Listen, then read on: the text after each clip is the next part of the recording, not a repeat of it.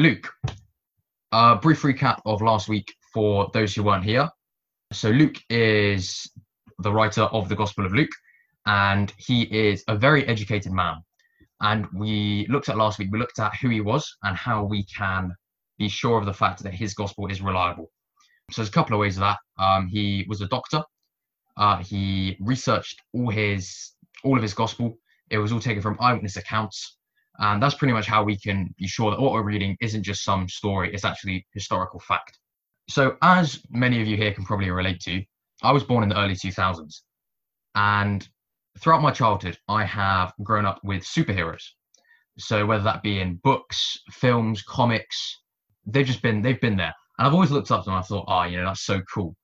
But I've always wondered about their lifestyles. What would it be like to live a superhero life? Or even more so, if I was writing the story of the next superhero, what would their life be like? How would their lifestyle be? What would their parents be like? What school would they go to? So I just wanted to get your ideas on that. If you were to create a hero who saved the world, what would they be like? An underdog? Yep. Any other ideas?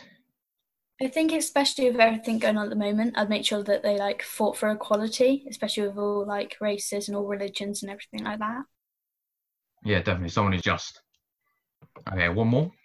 I think you sort of hit the nail on the head, really. Just saying just someone for everyone to look up to, someone like a role model that every single person, regardless of their background or anything, can just look and think, yeah, I want to be like them. They make me want to be a better person.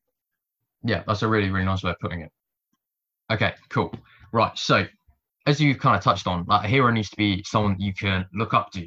Generally, just going off kind of superheroes that we know, they'd probably come from a relatively affluent background, thinking kind of Bruce Wayne, Batman, Iron Man, probably relatively well off. They would be quite well educated. They come from a place that people knew, people would know them, people might respect them. But that is actually in direct contrast to the greatest hero that has ever lived, who through his life, death, and resurrection saved every single one of us, not just sat here today, but across the entire world. So Luke chapter 1, verses 26 to 38, they detail the prophecy about Jesus' birth. So would anyone like to volunteer to read that? So that's Luke 1, 26 to 38, or you can do half and half. I'm easy with anything really. I'm happy to split it. Okay, so Hannah doing the first few verses. Anyone else keen? I'll do the last few if you want. Yeah, okay. So Hannah, if you do 26 to 32, and then Catherine, if you do 32 to 38. In the 6th month of Elizabeth's pregnancy, God sent the angel Gabriel to Nazareth, a town in Galilee, to a virgin pledged to be married to a man named Joseph, a descendant of David. The virgin's name was Mary. The angel went to her and said, "Greetings, you who are highly favored, the Lord is with you." Mary was greatly troubled at his words and wondered what kind of greeting this might be. But the angel said to her, "Do not be afraid, Mary. You have found favor with God. You will conceive and give birth to a son, and you are to call him Jesus. He will be great and will be called the Son of the Most High. The Lord God will give him the throne of his father David, and he will reign over Jacob's descendants forever. His kingdom will never end." "How will this be?" Mary asked the angel, "since I am a virgin?" The angel answered, "The Holy Spirit will come on you, and the power of the Most High will overshadow you. So the Holy One to be born will be called the Son of God. Even Elizabeth, your relative, is going to have a child in her old age, and she who was said to be unable to conceive is in her 6th month. For no word from God will ever fail." "I'm the Lord's servant," Mary answered. "May your word to me be fulfilled." Then the angel left her. That's great. Thank you very much. So in this passage, we see Mary, we see an angel, and the angel appears to Mary, and he describes the impossible. There's no two ways about it. What he is saying to Mary is impossible within our human understanding. And it's really important that in Luke's gospel that we actually don't just gloss over these verses, that we actually take the time to understand what they mean, why they're here, and what they mean for us today. So how can we be sure of the virgin birth? what would make Luke risk his credibility as a historian by detailing something so outlandish in his book? Well, thankfully, Luke gives us 4 reasons, kind of through his character and personality. So the first thing to apply to these passages is that Luke is obviously very well researched about matters. So he gives us a date, a time, and place. So if you look at verse 36, where it says, "And she who was said to be unable to conceive is in her 6th month." If you read the verses between verse 4 and 26, it's talking about Elizabeth, the mother of John the Baptist. So basically it's saying that this is happening 6 months after Elizabeth was told that she was pregnant with John the Baptist. And so that pinpoints it at around January 5 BC. So actually Jesus was born in September, October, rather than December. We just celebrate Christmas in December because tradition. So that's the first thing. He gives us a date and a time so that we can be sure that this actually all fits in with the rough timescale of things. So the next thing that Luke gives us is he gives us a place, Nazareth, a town in Galilee. And this fulfills that Jesus would be a Nazarene, seen in Matthew 2:23. But interestingly, Nazareth is not exactly the most desirable place in the world. I feel like nowadays it's kind of been like glammed up a little bit. Like you kind of, you think that's a nice, cute little village that Jesus was born in. It had a stable, it had an inn. Oh, the inn was full. You know, they had to go to the stable. He was born in the manger. Very nice. But if you actually dig into it a little bit more, you find that Nazareth was a place that had been despised throughout the entirety of the Old Testament. It's often mentioned, and quite interestingly, in 1 Kings, Solomon, son of David, so he started off, he was a wise ruler, but then he went a bit downhill. He ended up with approximately 700 wives, I think, just forging military alliances. He was more focused on worldly wealth rather than maintaining a relationship with God. During this time, he got into a lot of debt. And as a result of this financial struggle, he actually tried to give away the entire north region of Israel. So if you imagine you've got Israel kind of like a rectangle. In the middle, you've got like the Sea of Galilee. And then in the south, you've got Jerusalem. North, you've got Nazareth. So he tried to give away pretty much like this section, Nazareth included, to a neighboring king called Hiram of Tyre, which is modern day Lebanon. And he was the ruler there. And he was like, look, please just take this. I do not want this part of my land, which is quite interesting because especially back in those days, land was equal to money. The more land you had, the wealthier you were.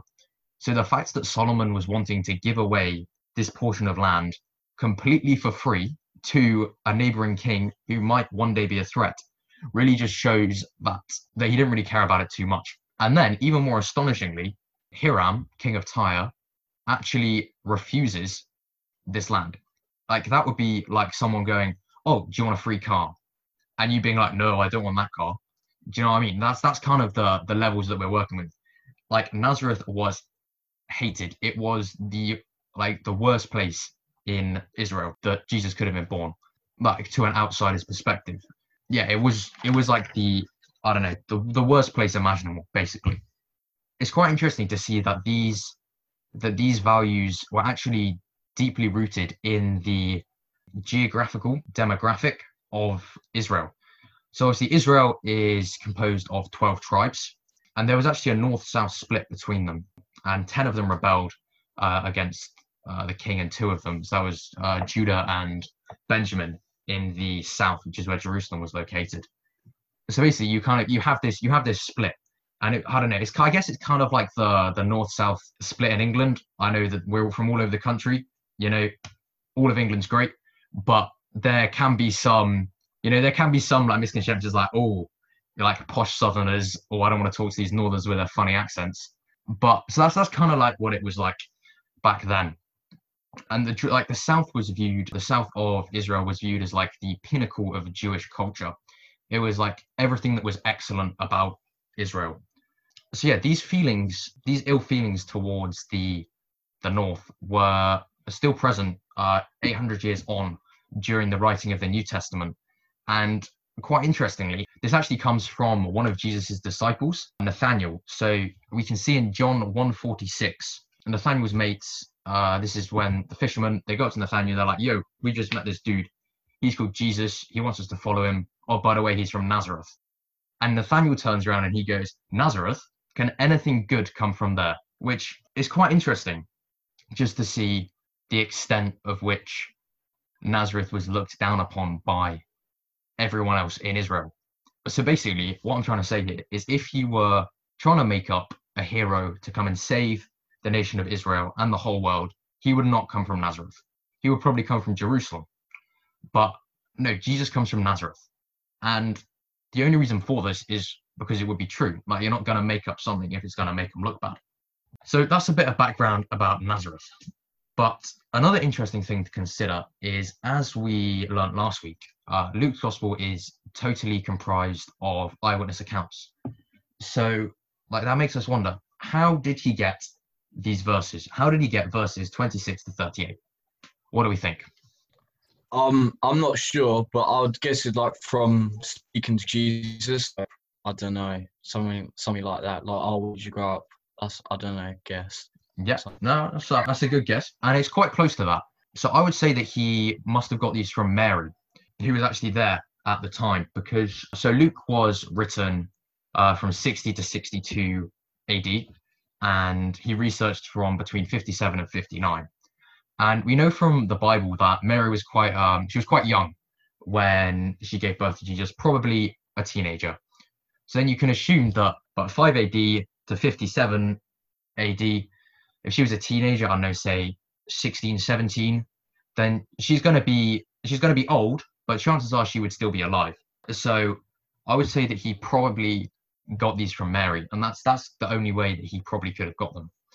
So therefore, this must be accurate. Like, there's no reason for Mary to lie about this. Like, she was there, she experienced it. It's probably still incredibly vivid in her memory, even 50 plus years on. So therefore, this must be truth. So it's coming from Mary, and yeah, he's referenced the time, he's referenced the place. So that's the first way that we can know that the, quote, impossible virgin birth did actually happen. So the second way is that, as we know, Luke is a doctor. He says it as a doctor, and I know last week I was like, yeah, he's a doctor. But quite interestingly, it actually says in the Bible that he is a doctor. So Paul wrote in Colossians 4:14, our dear friend Luke, the doctor. So we know for a fact that he was trained in the medical profession. And chances are he was also trained in first century gynecology. And he would have known how medicine worked and how biology worked. And that can be seen actually through him approaching childbirth from the woman's perspective. If we look at the verses, how many times is Joseph mentioned? Isn't he mentioned like once? Yeah, that's absolutely right. It's literally just the once in verse 27, when Luke says, to a virgin pledged to be married to a man named Joseph, a descendant of David. That's all we know about him, because that's kind of all that Luke needs to say about him, because he's approaching this from a medical perspective. Unlike Matthew, he was a Jew, and he was kind of writing for Jewish readers, so he would want to kind of portray that in a sense. So in Matthew's gospel, you've got a whole like a couple of verses about, you know, Joseph's dreams, the angel who came to visit him. But for Luke, we just have a brief reference to him, because he chooses to focus on Mary. That's also seen in the later part of the verses, where he talks about, he uses medical terms such as conceive, give birth, whereas Joseph, he plays quite a minor role. Now, this is quite interesting to consider, because obviously back in 1st century BC, a man's opinion and perspective held far greater weight, just because that's the way that the culture was, that's the way the society was. Like, if you were writing to convince someone, you would definitely focus on a man's point of view, which is why it's fascinating that Luke instead chooses to focus on Mary, a young girl who no one really knows about, which just clearly highlights that this actually must have happened. Like, if Luke was making this up, he definitely wouldn't have picked a young girl's perspective and to be born in Nazareth. So yeah, Luke, as a doctor, he's medically trained, and he knows that the virgin birth cannot happen within our human understanding. And that last part, within our human understanding, I believe is the most important thing when we're looking at these verses, because without that, it just creates a conflict. But if we realize that our human understanding is limited, and that God is limitless, then it puts into perspective how some of the amazing things in the Bible can actually happen. He knows that his God can do amazing things. And the good news is that the God in 1st century BC is the same God today in 2020.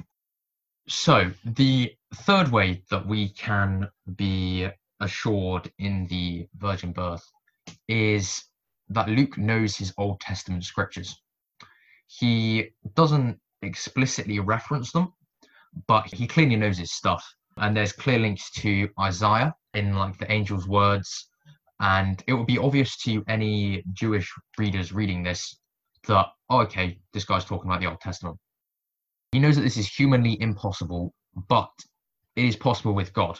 So like I was saying earlier, it's critical that we do not put God into a box.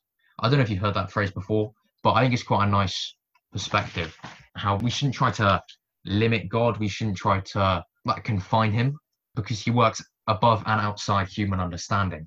So I don't want any responses, but I just want you all to consider any challenges in your own life that you might be facing.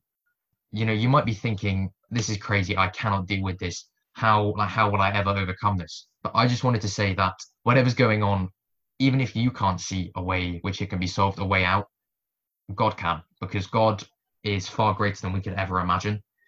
And yeah, I just want you to have hope in that no matter what's happening, there's always God there, and he is higher and far greater than we can ever even begin to dream of. So back to the Old Testament, talking about Isaiah's prophecies. They can be seen in angel's words, as I've said, and they come from Isaiah verse 7:14, which states, "The virgin will conceive and give birth to a son, and will call him Emmanuel." So Emmanuel means God with us, which is pretty accurate, because obviously God came down to earth in human form to be with us and ultimately to give up his life for us. But it's quite interesting actually, the El, the suffix at the end of Emmanuel, it stands for Elohim, which is basically like of God. And if you look at Jesus in Hebrew, I believe, translates to like deliverer, rescuer. So if you kind of put those two words together, you've got Jesus and Emmanuel, then you're left with deliverer of God, rescuer of God. So we can clearly see that this is all part of God's plan, which he's been laying out for Israel since the Old Testament, since right from Genesis 1. Jesus is the culmination of thousands of years of history in one man. So the fourth way that Luke shows that it's clear that, you know, this actually did happen is, we know that he's a scientist, but it's also clear to see that he is a scientist who believes in more than science. I mentioned last week that he uses certain words such as healing, angels, demons, the most out of all four Gospels, which you would think is a bit strange considering his analytical, scientific upbringing. But from that, we can clearly see that like his intent must have been accurate. Why would he write about all these things if they didn't actually happen, if he hadn't thoroughly checked? He records extra miracles compared to all the other Gospels, and we know that he's just not making these up because he was diligent in his fact checking. He's a doctor, so we know that he's aware of the earthly facts. You know, it's humanly impossible, but he also knows that heavenly facts are greater than earthly facts when God speaks. Another important thing to notice through these verses is that it starts with God. God sends the angel to approach Mary. It all comes from God. And that's really essential to remember, because Jesus is a gift from God. And this is essential because salvation starts with God. So I just want to briefly touch on salvation as a concept. What do you guys all think that salvation is? What does it mean to you? Yeah, just some general thoughts on that. I think it's like help when you like really need it. Okay.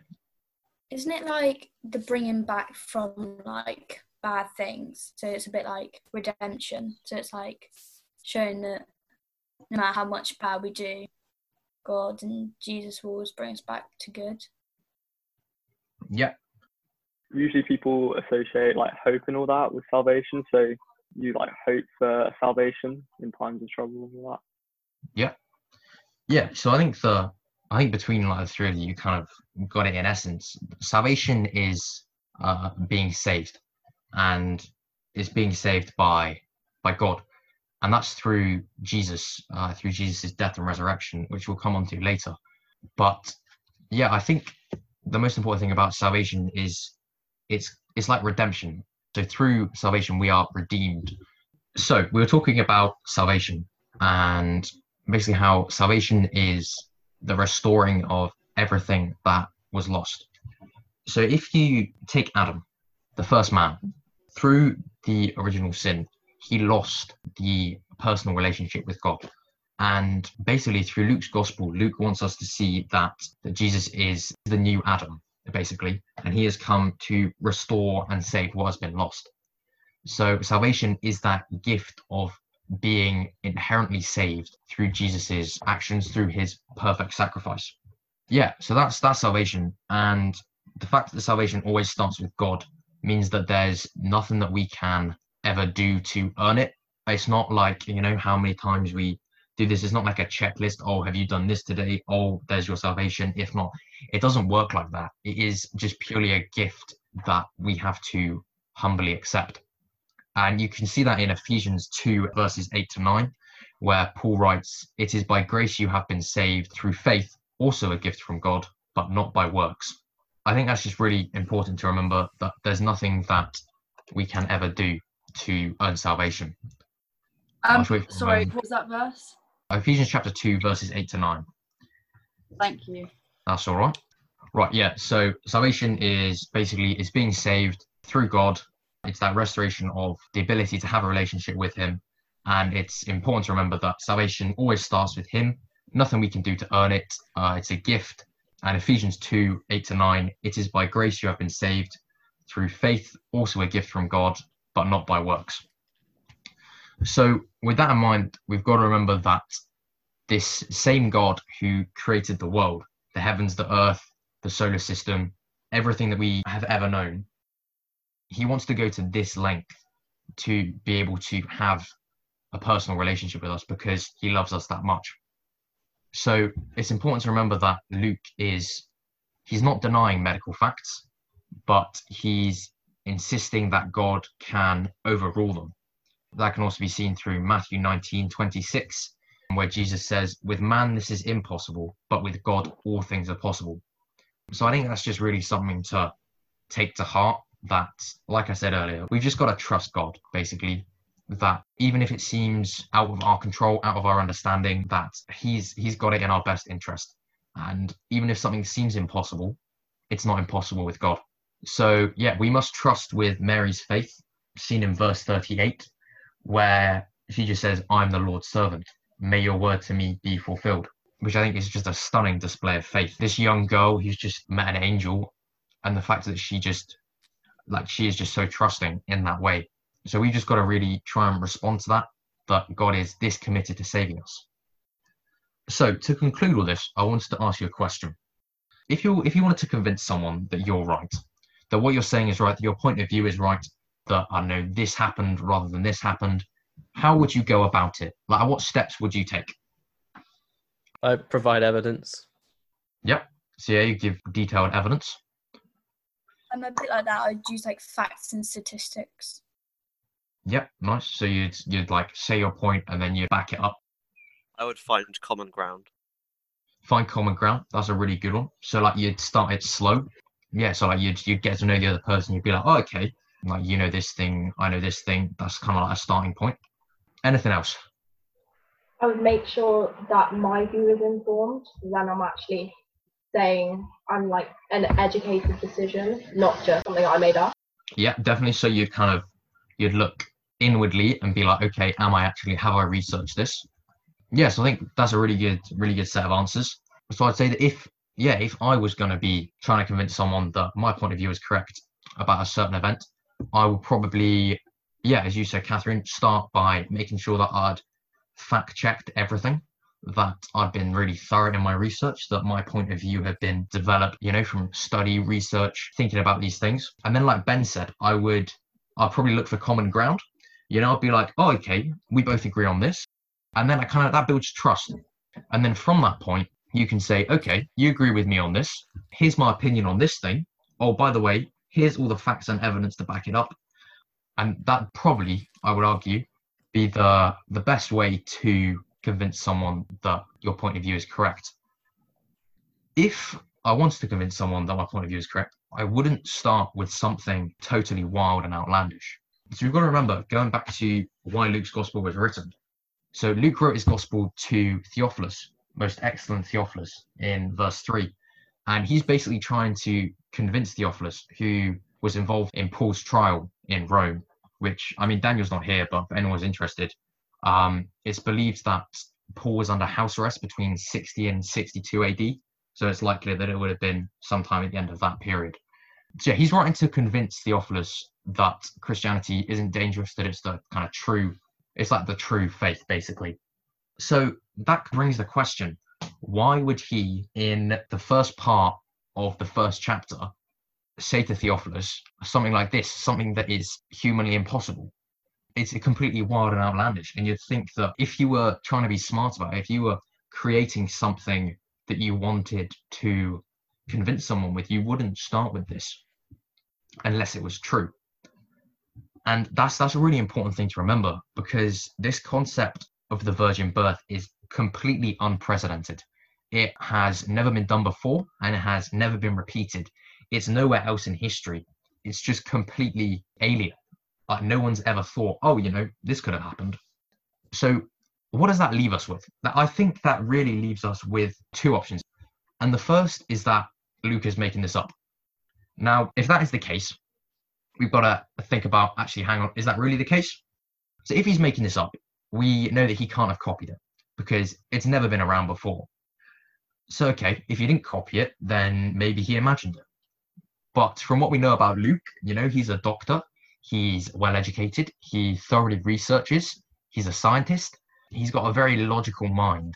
To think that a man like Luke would be dealing in some concept of the imagination, I don't know. He doesn't really strike me as the overly creative type. This seems to me like a man who deals in hard facts. And as I said earlier, if he's writing to convince Theophilus, which he is, why would he risk his entire credibility of the remaining 23 chapters of his gospel with this if it were made up? It doesn't make any sense. That really just leaves us with one alternative, and that is that it has to be true. There is no other alternative, because it just logically doesn't make sense if it wasn't true. Why would you record this if you were making it up? And this is just one of many insights into God's incredible power. And the best thing is that his power is the same then in 5 BC, and it's the same now in the 21st century, and it's available to all of us. So I just really want you to take that away and just remember that no matter what might be going on, that we have a God who is above all of that. He's outside of human understanding, human comprehension, and he works in ways that we cannot even begin to imagine. Thank you.